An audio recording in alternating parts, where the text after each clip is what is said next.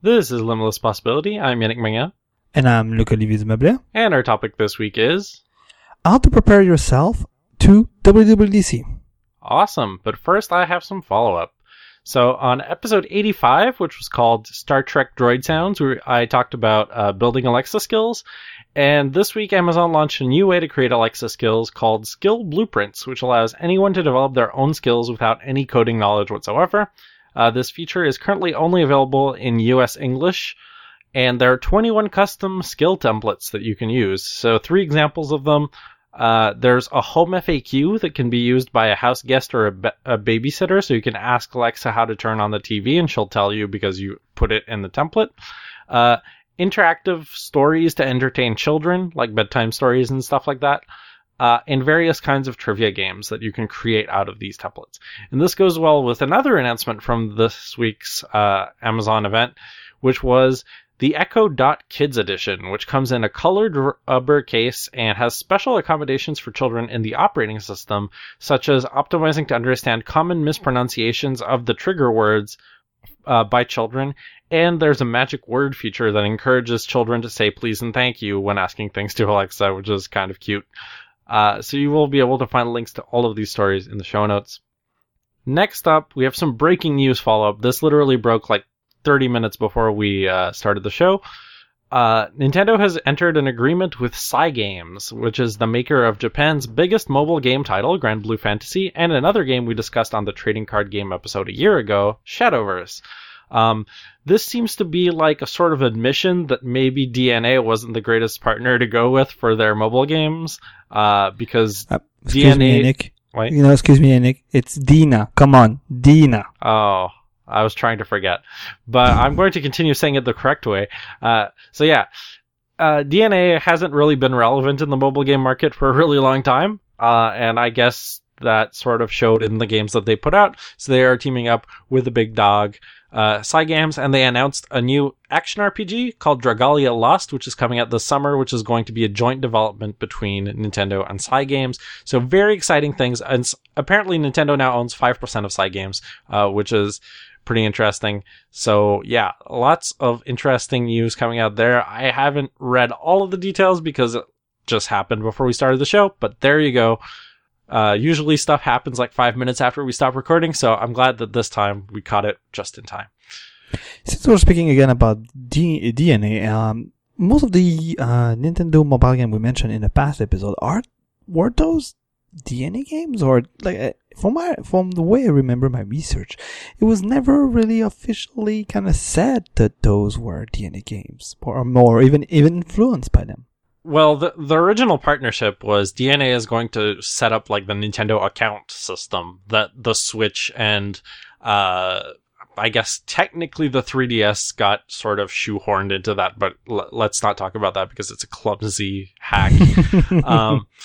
And all the mobile games are basically based on like the system that DNA built for them. I believe that all of the games that have been released so far have been joint developments between Nintendo and DNA. More development happened on the Nintendo side than the DNA side, but they were apparently involved in the process.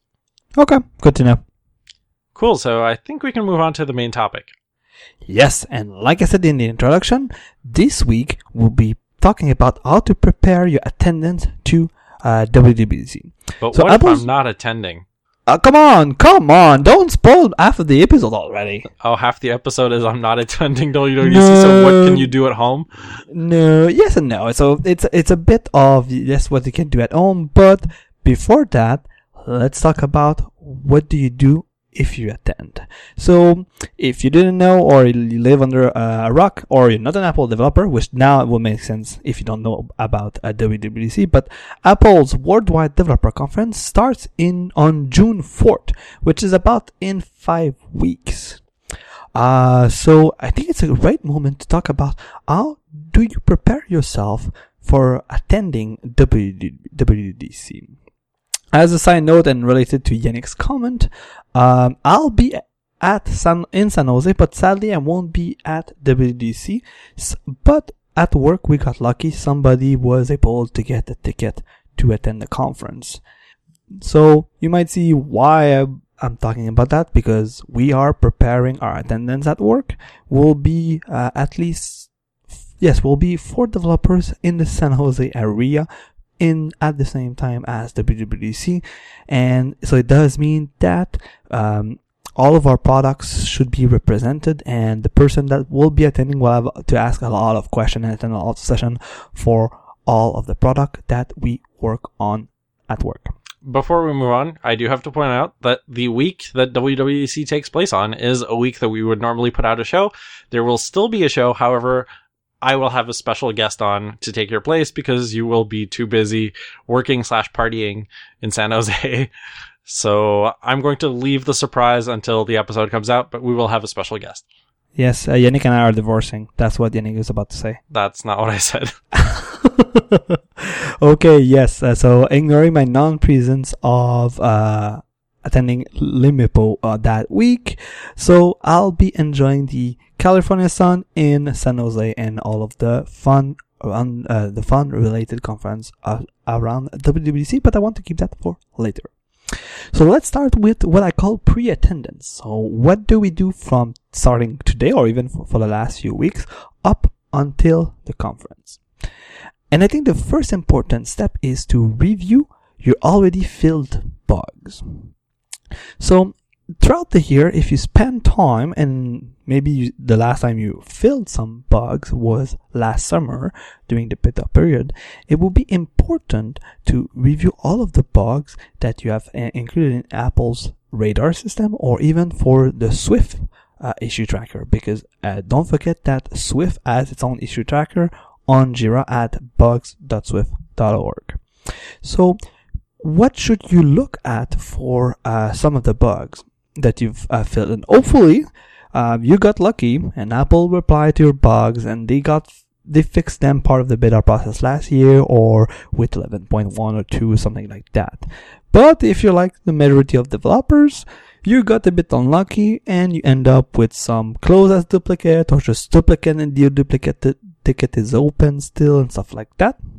So what I would suggest you to do is take a note of all of those bugs.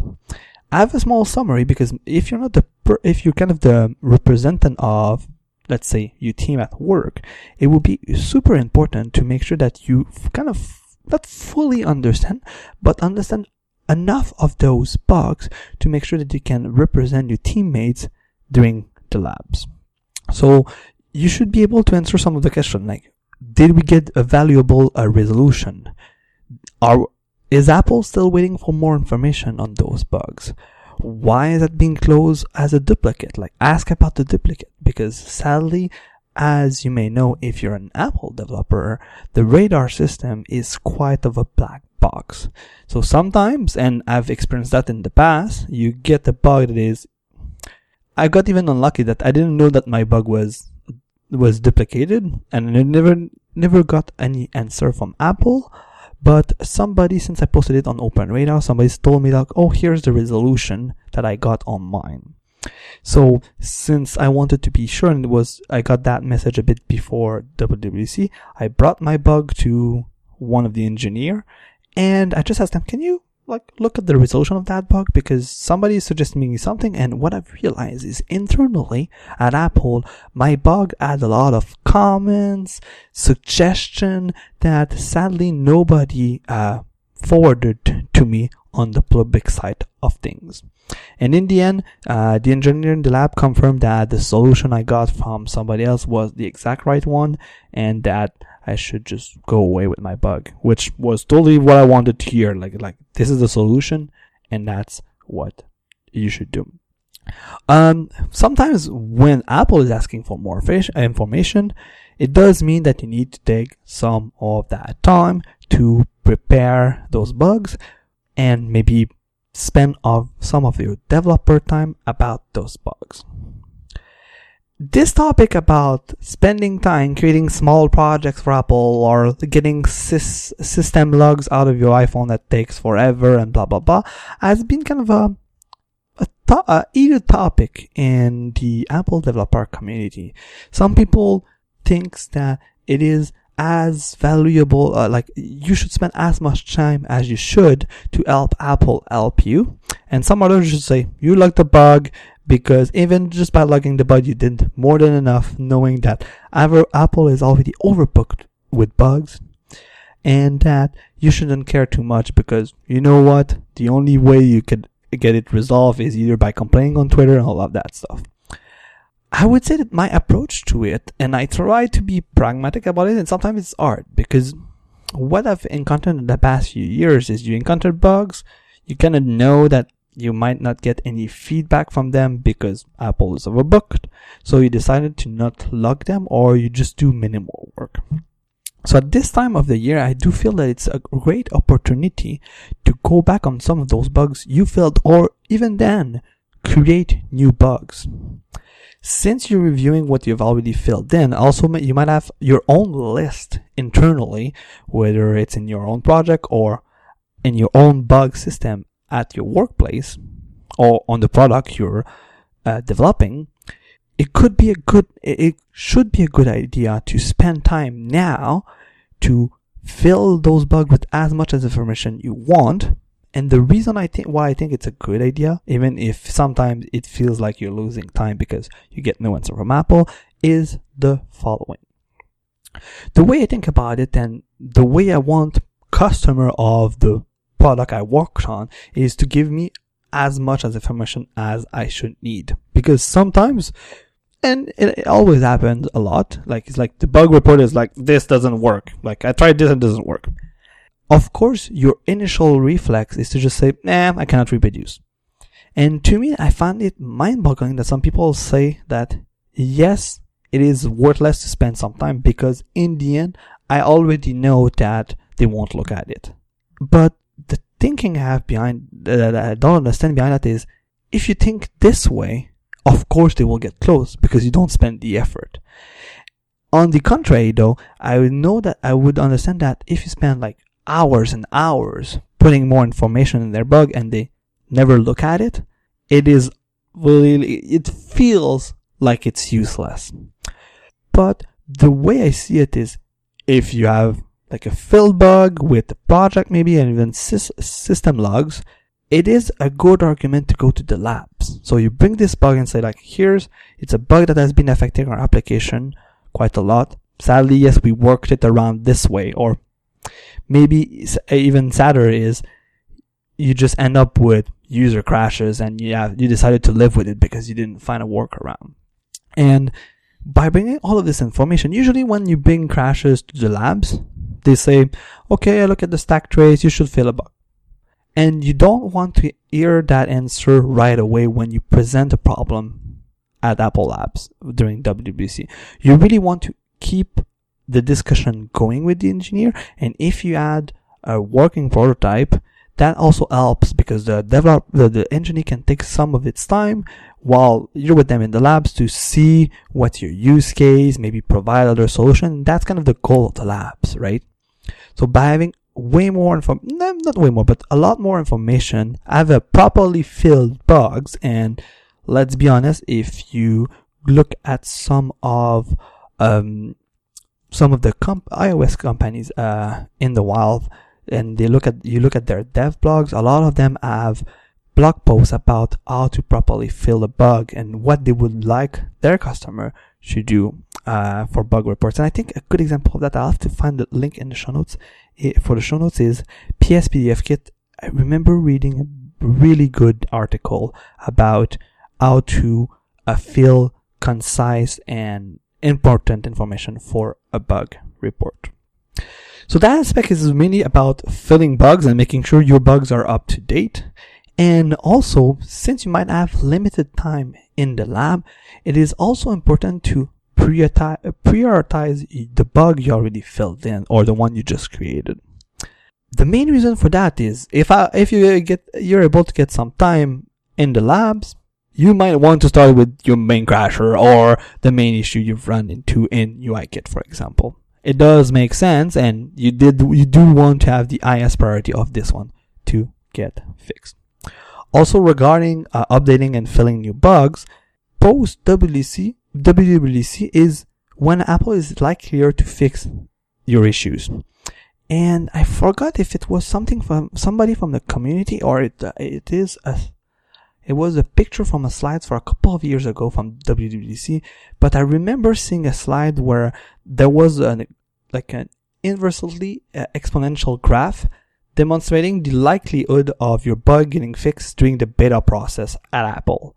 And like if you file bug at beta 1, or like if your bug is already filled in and you bring it up in the labs, and because you brought it up to the labs, the engineers might retriage it or put more tags to make sure that it's looked at part of the beta process.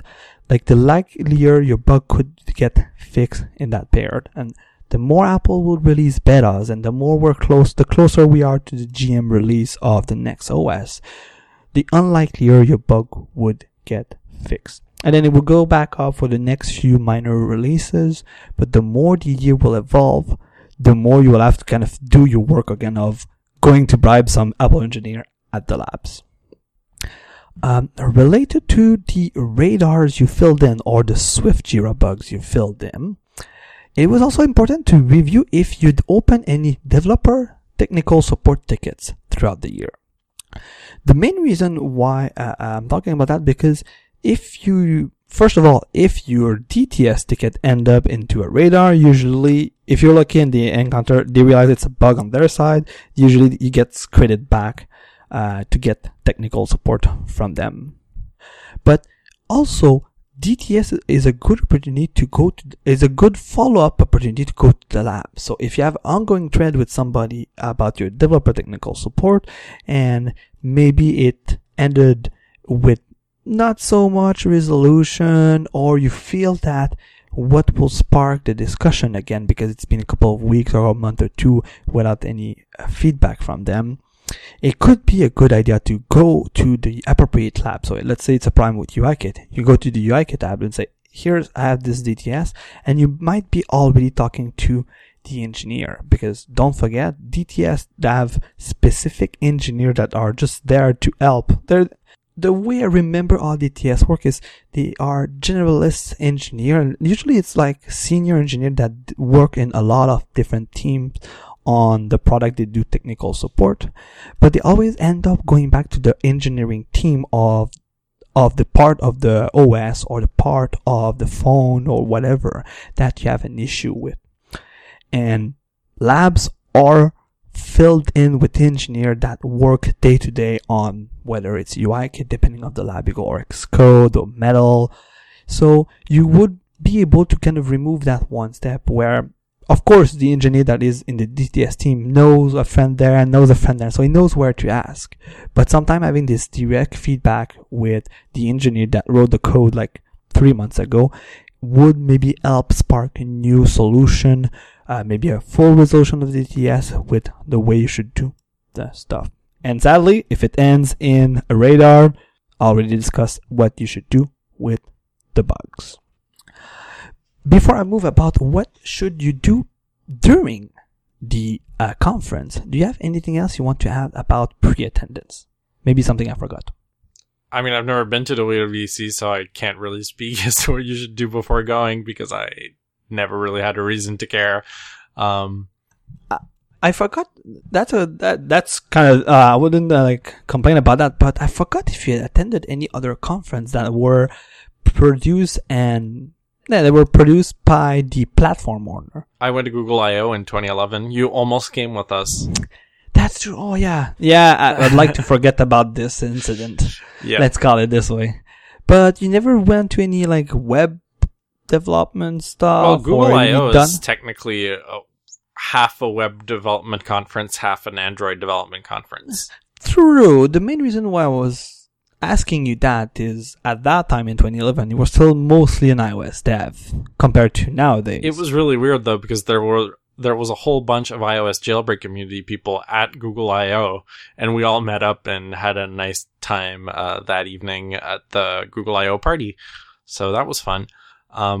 But yeah, it was really weird talking to Android owners who were so happy about how open their platform was about Android 3.0, which was the active build of the OS at the time, which was not open source. And I was complaining to them, like, this is stupid since the source tree isn't open source. I can't customize various features of the OS, and I thought that was the whole point of being open. And if this was a jailbroken iPhone, I would have much less trouble customizing aspects of the operating system because I could hook into any process. And then they were like, yeah, but hooking into any process is a security hole. And I'm like, yeah, but your entire OS is like Swiss cheese, so shut up. But yeah. Wow. So it was a weird experience for sure to be at Google I/O, but it was interesting nonetheless to be at one of those conferences. But I think personally I would be so much more interested in going to the sessions than to spend my time in the labs, that I would actually be kind of angry if someone tasked me to go to the labs to figure out everybody else's bugs. That's an interesting comment, to be honest, because because last time the first time I went which is also the last time, I was a bit more on that, and also part of preparing for this episode is also part of the work we do at work, which I felt when I went in 2015 we were a bit relaxed about our pre-attendance preparation. We had a couple of questions, but I felt that we could have prepared a bit more, and I'm happy that this year we are doing that. Mainly because I'm kind of making sure that we are prepared, let's be honest. And also, it makes for this episode. Related to Yannick's comment about not attending the conference, I do feel that still getting on top of your already filled in bugs and whether you should you're being negligent about filling some of the bugs that you encountered throughout your development year, I think it's still a good time, even if you're not attending, to prepare those and make sure that you're up to date on it so they are ready once the beta are. It could be a strategy to maybe wait on the first Monday, which we'll be talking a bit about, when Apple will release the first beta to the developers, so you can maybe try your stuff again and then see if it's fixed on the first beta, and if it's not, try to sneak that in as oh my god, it doesn't work on iOS +1, right? N +1. So that could be a strategy to maybe try to get your bug fix part of the beta process. I do want to add an asterisk though to my statement about the sessions, which is the scale of what I was doing as an indie iOS developer back in the day and what you guys are doing as an entire company means that you in aggregate have much more bugs than I had as an indie developer because I simply couldn't work on as much stuff, which means that I maybe had one bug per year that I would actually want to bother Apple with. Whereas I'm sure that you guys have much, much more than that because of the scale of your applications, and you have multiple applications as well and all that stuff. That's a good point. I would say half through. And part of the reason why is I think, a lot of what I see people posting about is part of the new APIs. I've seen an example about the UI view property animator that I discussed in my Yes, I think I discussed it up in my iOS 10 deployment target because that was introduced in iOS 10. And that has been, I've used it in small demos and to prepare the episode, but we haven't used it day to day at work yet. And from what I've been reading about it recently, it was a good idea to maybe not use it because there was a lot of bugs in it in iOS 10. The second you wanted to make a really, I would say not a really fancy animation, but something that was just a bit outside the box that Apple thought about. So maybe some of your animation that you already had created would make this crash on iOS 10. And then now they fixed a couple of bugs on iOS 11, but there's still a lot of crashes. I've seen, as my pre-attendance list suggests, I've been seeing a lot of bugs popping back up on Twitter saying we logged that, don't forget, and we're preparing to bring those back to the lab because we love this new API, but there's still a couple of bugs we would like Apple to fix. So,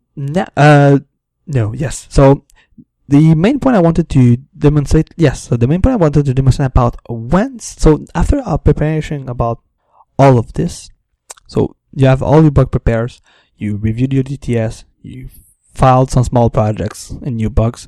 Now become the beginning of the conference. And I think there's a lot of important stuff if you're attending that you have to do on Mondays. And Of course, you should attend the keynote and the State of the Union, but after attending those, the Monday night, if you're not partying like I'm supposedly be doing, according to Yannick, you should prepare a kind of a schedule / plan of attack. Let's call it this way. Apple WWDC conference is a multi-track conference, so there's going to be a lot of sessions at the same time, but also it is also a multi-track lab session. So if you want to optimize your time spent in the lab, you really need to make sure that you're attending the labs as a first priority and maybe downplaying your attendance of the session. And what I think is good is part of the State of the Union, because you'll get more details as a developer, you should identify topics of interest. And every year I do feel that every year Apple kind of has two types of topics. The first one is throwing all of the information about the new stuff to developers. And also, the other type is to remind developers about new functionalities that they've added in previous OSs or design patterns that Apple is strongly suggesting you should use in applications. Yeah, and I'd add another one to that list, which is, these are much rarer, but occasionally they'll do like case studies of specific applications that have used a technology that was introduced in the past, and to explain how it happened in production and how they've improved on those APIs since then. Yeah, I think one of the examples we use in quite great lengths at work, and some of my iOS dev friends also do, is the Advanced Operation, NS Operation talk in 2016. Yeah, where they've been using the WWDC app as kind of a platform to demo how you should quote unquote properly develop your iOS app, or one way of architecting your iOS app according to Apple. And those sessions are becoming more frequent in the recent years, and I always love to attend those. Were you about to say something? I was going to ask a question, but I'll leave it to the end of the episode because A, that will build suspense, and B, I don't think it's necessarily related to what you're talking about now. So, oh wow, building suspense. Yeah, I'll have to write it down though so I don't forget. Yeah, don't forget it. So yeah, what I feel, so first of all, identify the lab that you should make sure to attend. So by making sure you attend, you might have to skip the session before the labs open. The time slot opens in the lab because you might want to be already be in the queue, because popular labs, I would say UIKit stuff, Xcode stuff. Yes, I should talk about the design labs. If you want to go get Apple designers looking at your project, this, especially the design lab, gets overbooked super quickly. This one you should expect to wait in line in the morning just to put your name on the schedule to make sure you'll be able to see somebody. But for most of the other types of labs, usually if you arrive maybe 15-20 minutes in advance before the time slot, or when you want to spend maybe 30 minutes or 20 minutes with an engineer, you should expect to have a couple of people in front of you and wait. And then what follows is, if you want to focus, and I think if you've done the preparation I'm suggesting you to do, you want to focus on the labs. Because nowadays, compared to maybe 10 years ago, it's super easy to get the videos not even right after, during the conference. So, for the last 2 years, Apple is live streaming 2 tracks out of 4 or 5, depending on the year, of the Apple WWDC. I think last year it was all of them. It might have even been the last. I'm always confused about which is which, but they are doing a lot of work to make sure that all of the day's content is uploaded during the night. So if you live in Eastern time zone like Yannick and I, usually it means that around 1 p.m. the next morning, the next day, you should be able to, not even that, like, usually what happens is I leave work around 5 or 6, I arrive home, I cook, and then I watch all shit ton of videos overnight. But yes, that has to start on a Wednesday. to make sure I have my yes. So that starts the next day, and I do that during the day. I'll come back about not attending because, but yeah. So don't focus too much about the session because you can watch them after.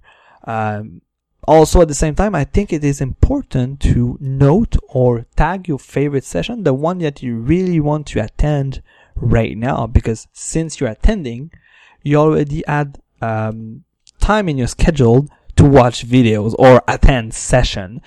Later in the year, whether it might be harder to take an hour off of your development's life cycle to watch a video. So WWDC, the week itself, whether you're attending or not, is a good time to just ingest a lot of new information and learn about a lot of new stuff.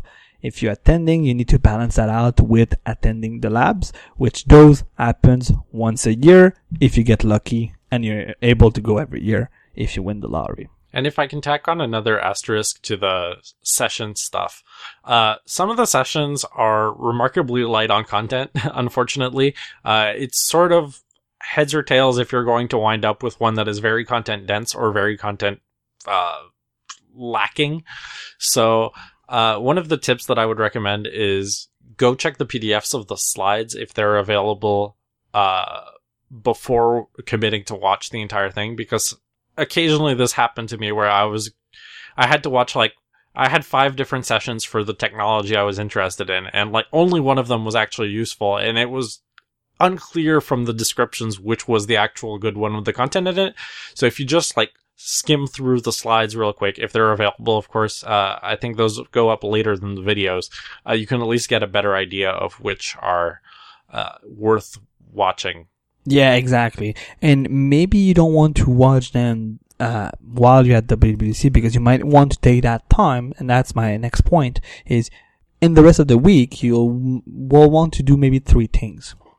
Attending the labs, attending session, or preparing/playing with new stuff. So you might do that in the hotel at night after the session, or you might be partying. But you also want to, if you get some resolution on some of your tickets or some of your problems, you might want to make sure that this solution works for your problem, and then if it doesn't, already go back to the labs and kind of have this first iteration.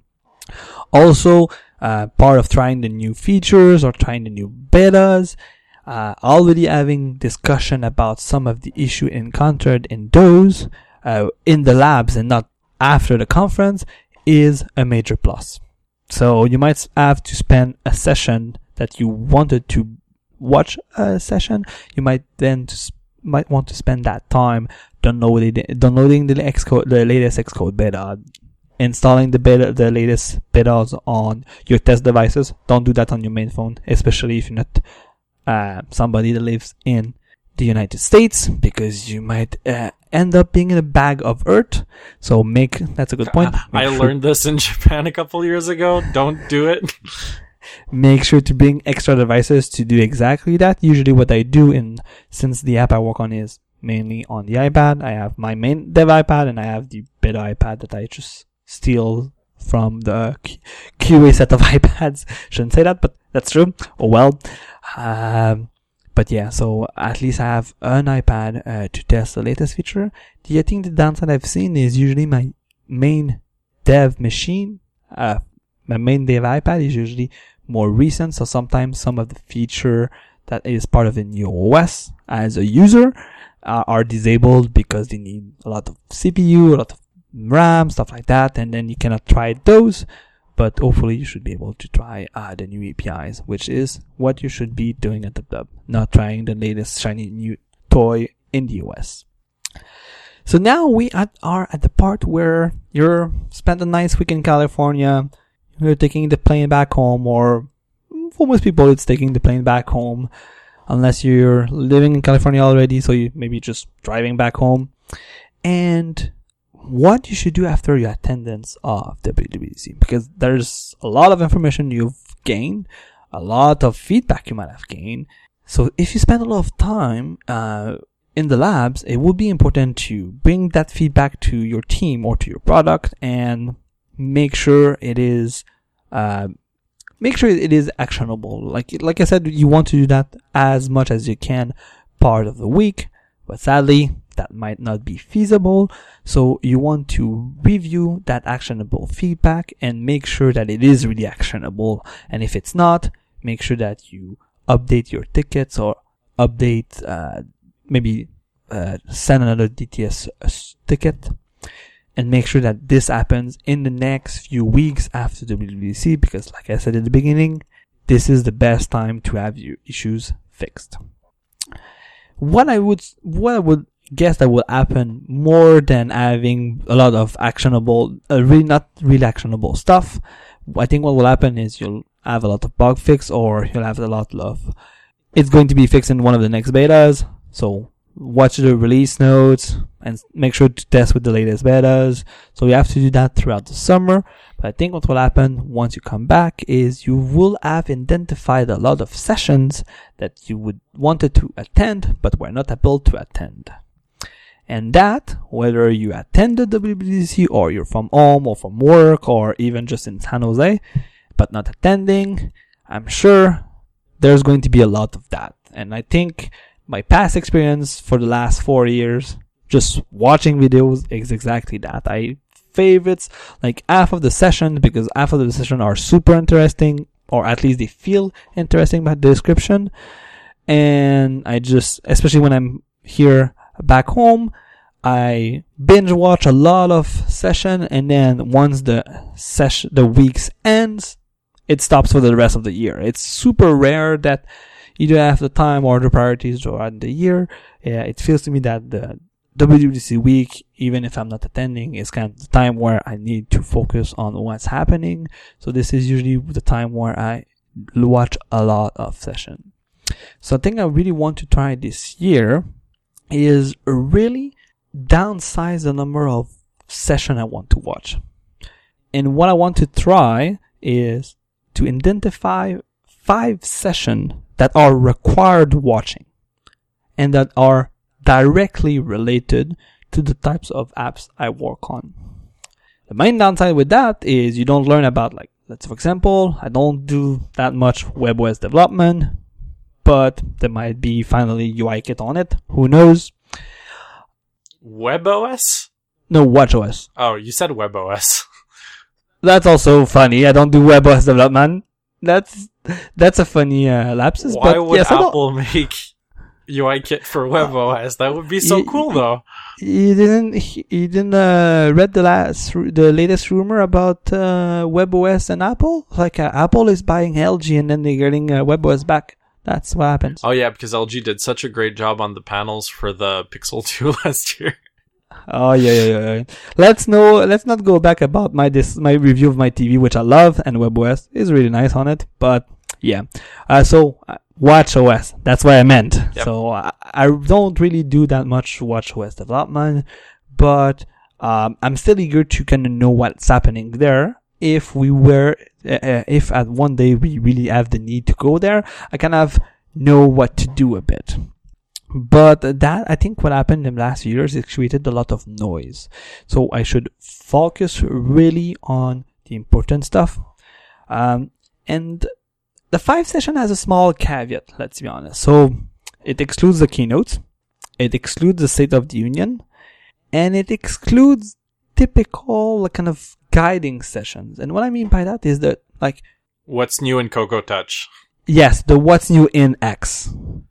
When it's like Cocoa Touch, UIKit, like big frameworks, usually you have a lot of follow-up session that go specific into each topic. A counter example to that is what's new in Core Data. That's the only session about Core Data every year, usually. So I get all of your information in it.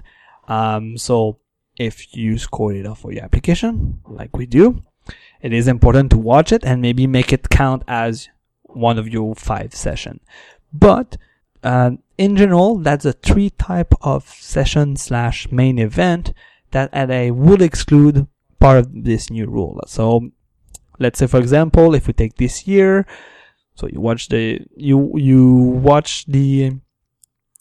keynote, you watch the State of the Union, you realize there's a lot of new stuff in Xcode, so you go watch what's in Xcode. You might, after watching the what's in Xcode, you might identify, I would say, 1 or 2 session that you won't want part of these 5s. So you identify those 2. If you're on iOS, like I would guess most of our listeners, if they're app developers, you would do the same with the what's new in Cocoa Touch. Identify 1 or 2, maybe like one of those UI table view prefetching data sources or drag and drop, stuff like that. Identify one of those. And then I would say as the last one, you might want to reserve the last one for something like the advanced NS operation or how to convert. One of the other good ones in this type of session was how to pragmatically include Swift in an app while doing maintenance on it or adding new features. So it will that session was really nice because it was showing you nice features of Swift at the same time as how to be pragmatic about including Swift in your code base if you have large Objective-C code base. So identify, you could go up to 10, like depending, like 5, I would say 5 to 10 hours of content that is required viewing in the next few days after WWDC. Something like it's super important that you know about this to improve your development in the next year, or also plan new features to be done during the summer to be ready for the new OS because you want to launch and maybe get some traction about those. I want to add another asterisk, though, to your required viewing thing, which is if you're an independent iOS developer, I would strongly suggest watching 3 to 5 random sessions that have nothing to do with what you usually do. And the reason for that is you can get really good app ideas just from seeing other technologies you are not used to working with. And sometimes there's a really neat feature in some framework somewhere that either becomes a feature of your app that you had never thought of before, or becomes an app in itself. And one of the things for me that really stood out about that was geofencing in whatever OS that was. When they introduced the geofencing API, shortly after that I made PasteliaCheck, which was basically this way to refresh a prepaid card balance. And at the time, there were no widgets to speak of, so I sent a notification. I used geofencing to dispatch a refresh request, and then that refresh request would send a notification to you that you could position to the top of your notification center, because back then you could custom order notifications, unlike now. And if you had it pinned to the top, you basically had this widget in big air quotes that showed you how much money was left on your prepaid card. And I built that basically entirely for myself, and then during my first trip to Japan, second trip to Japan, I got to actually use it myself, and it was amazing. And sometimes you just watch a session and you get that crazy idea out of it, and I'm not gonna lie, like sometimes like some of the stuff in EOS only came out of random WWDC sessions that I watched and found out, oh, I could do it this way and this way. So don't limit yourself necessarily to what you work on unless you work in a company where it's pretty clear what you're going to be working on for the next year already. I know it's a really extremely good point, and that's why, if you remember, I've said 5, and then I said 5 to 10 hours in the content. It really is easy because there's a lot of interesting stuff, and it's hard to limit yourself because it all looks awesome. Right, but also you're bringing me to the last point for the post-attended section is really like, if you identify 5, and usually Apple session these days are 40 to 50 to 45, 40 to an hour, right? 40 minutes to an hour. So if you identify 5 and you're lucky, and then some of them are more 40 minutes than an hour, it's, like I said, 4 to 5 hours of content. So you're good to go for the next few months, maybe some preparation because you've identified new features that you really want to add to your in the app. So you might have identified that. But I would say that I think everybody can maybe find 10 hours around a month, right? So like, let's think about like June.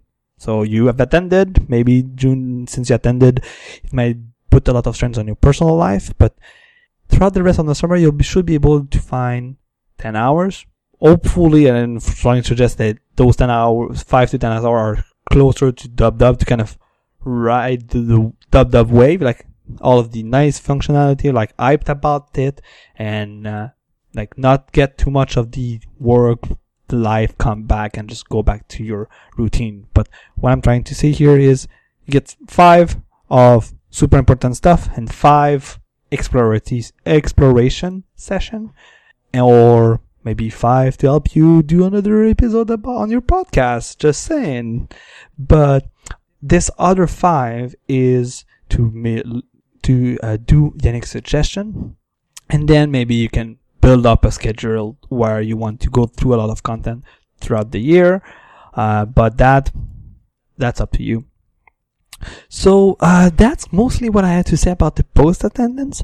The last point I add is, if you're not attending but you're in San Jose, there's a lot of other conferences that are going to happen during the week. The main huge one that is free, so it's huge.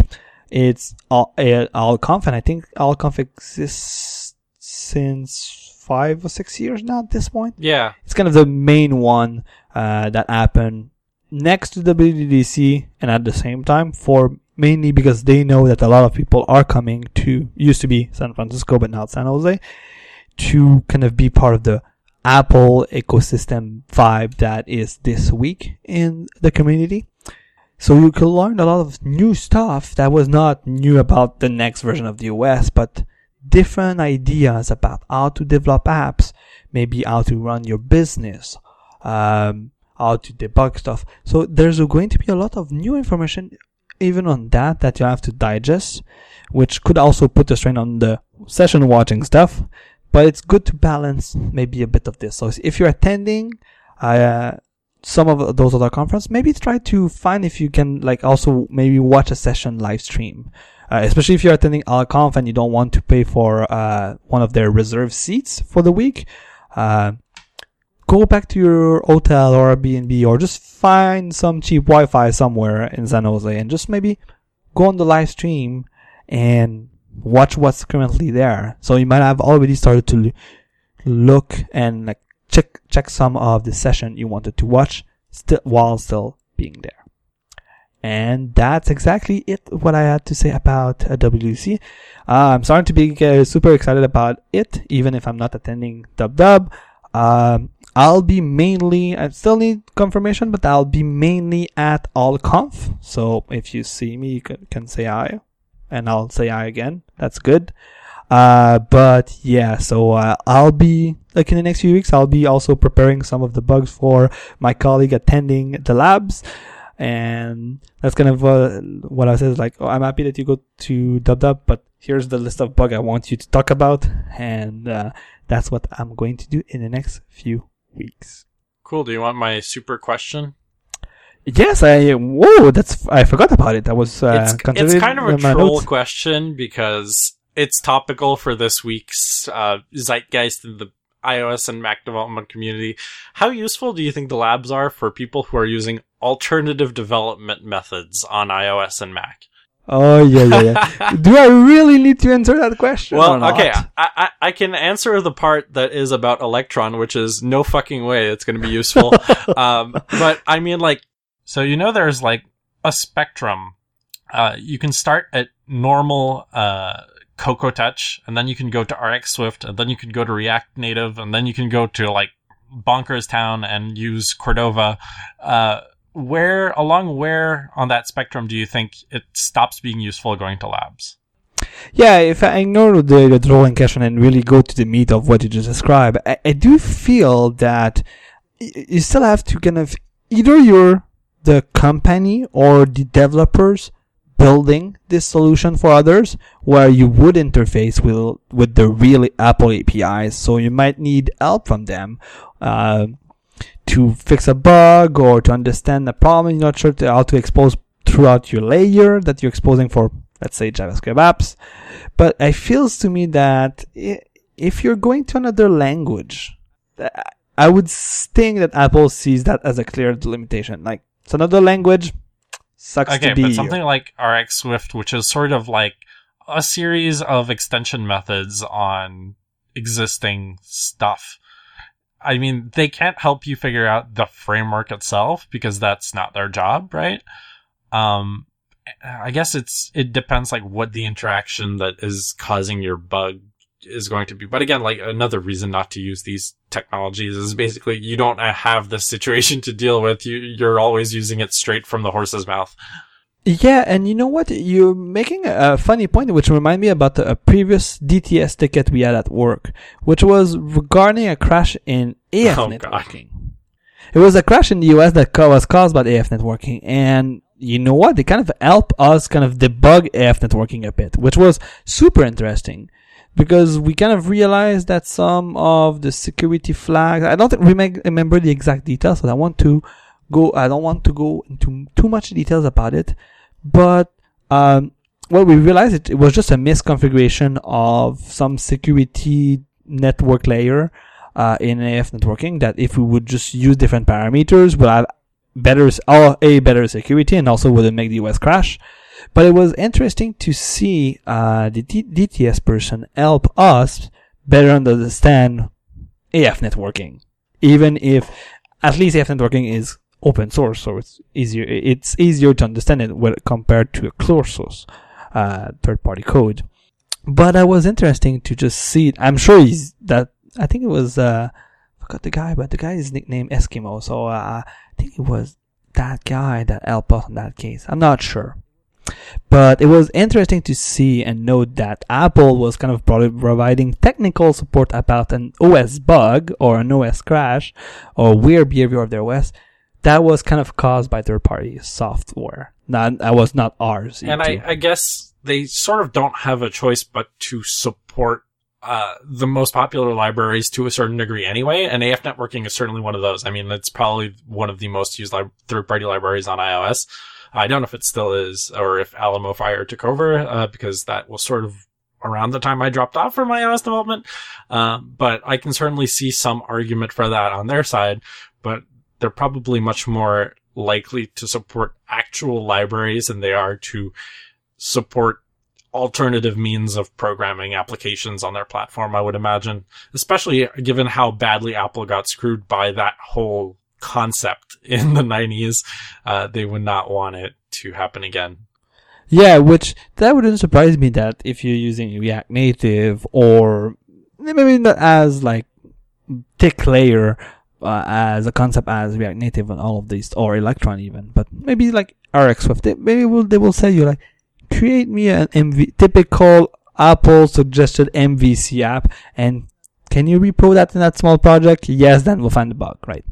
But like at least remove some of those layers, whether they're super thin to super thick.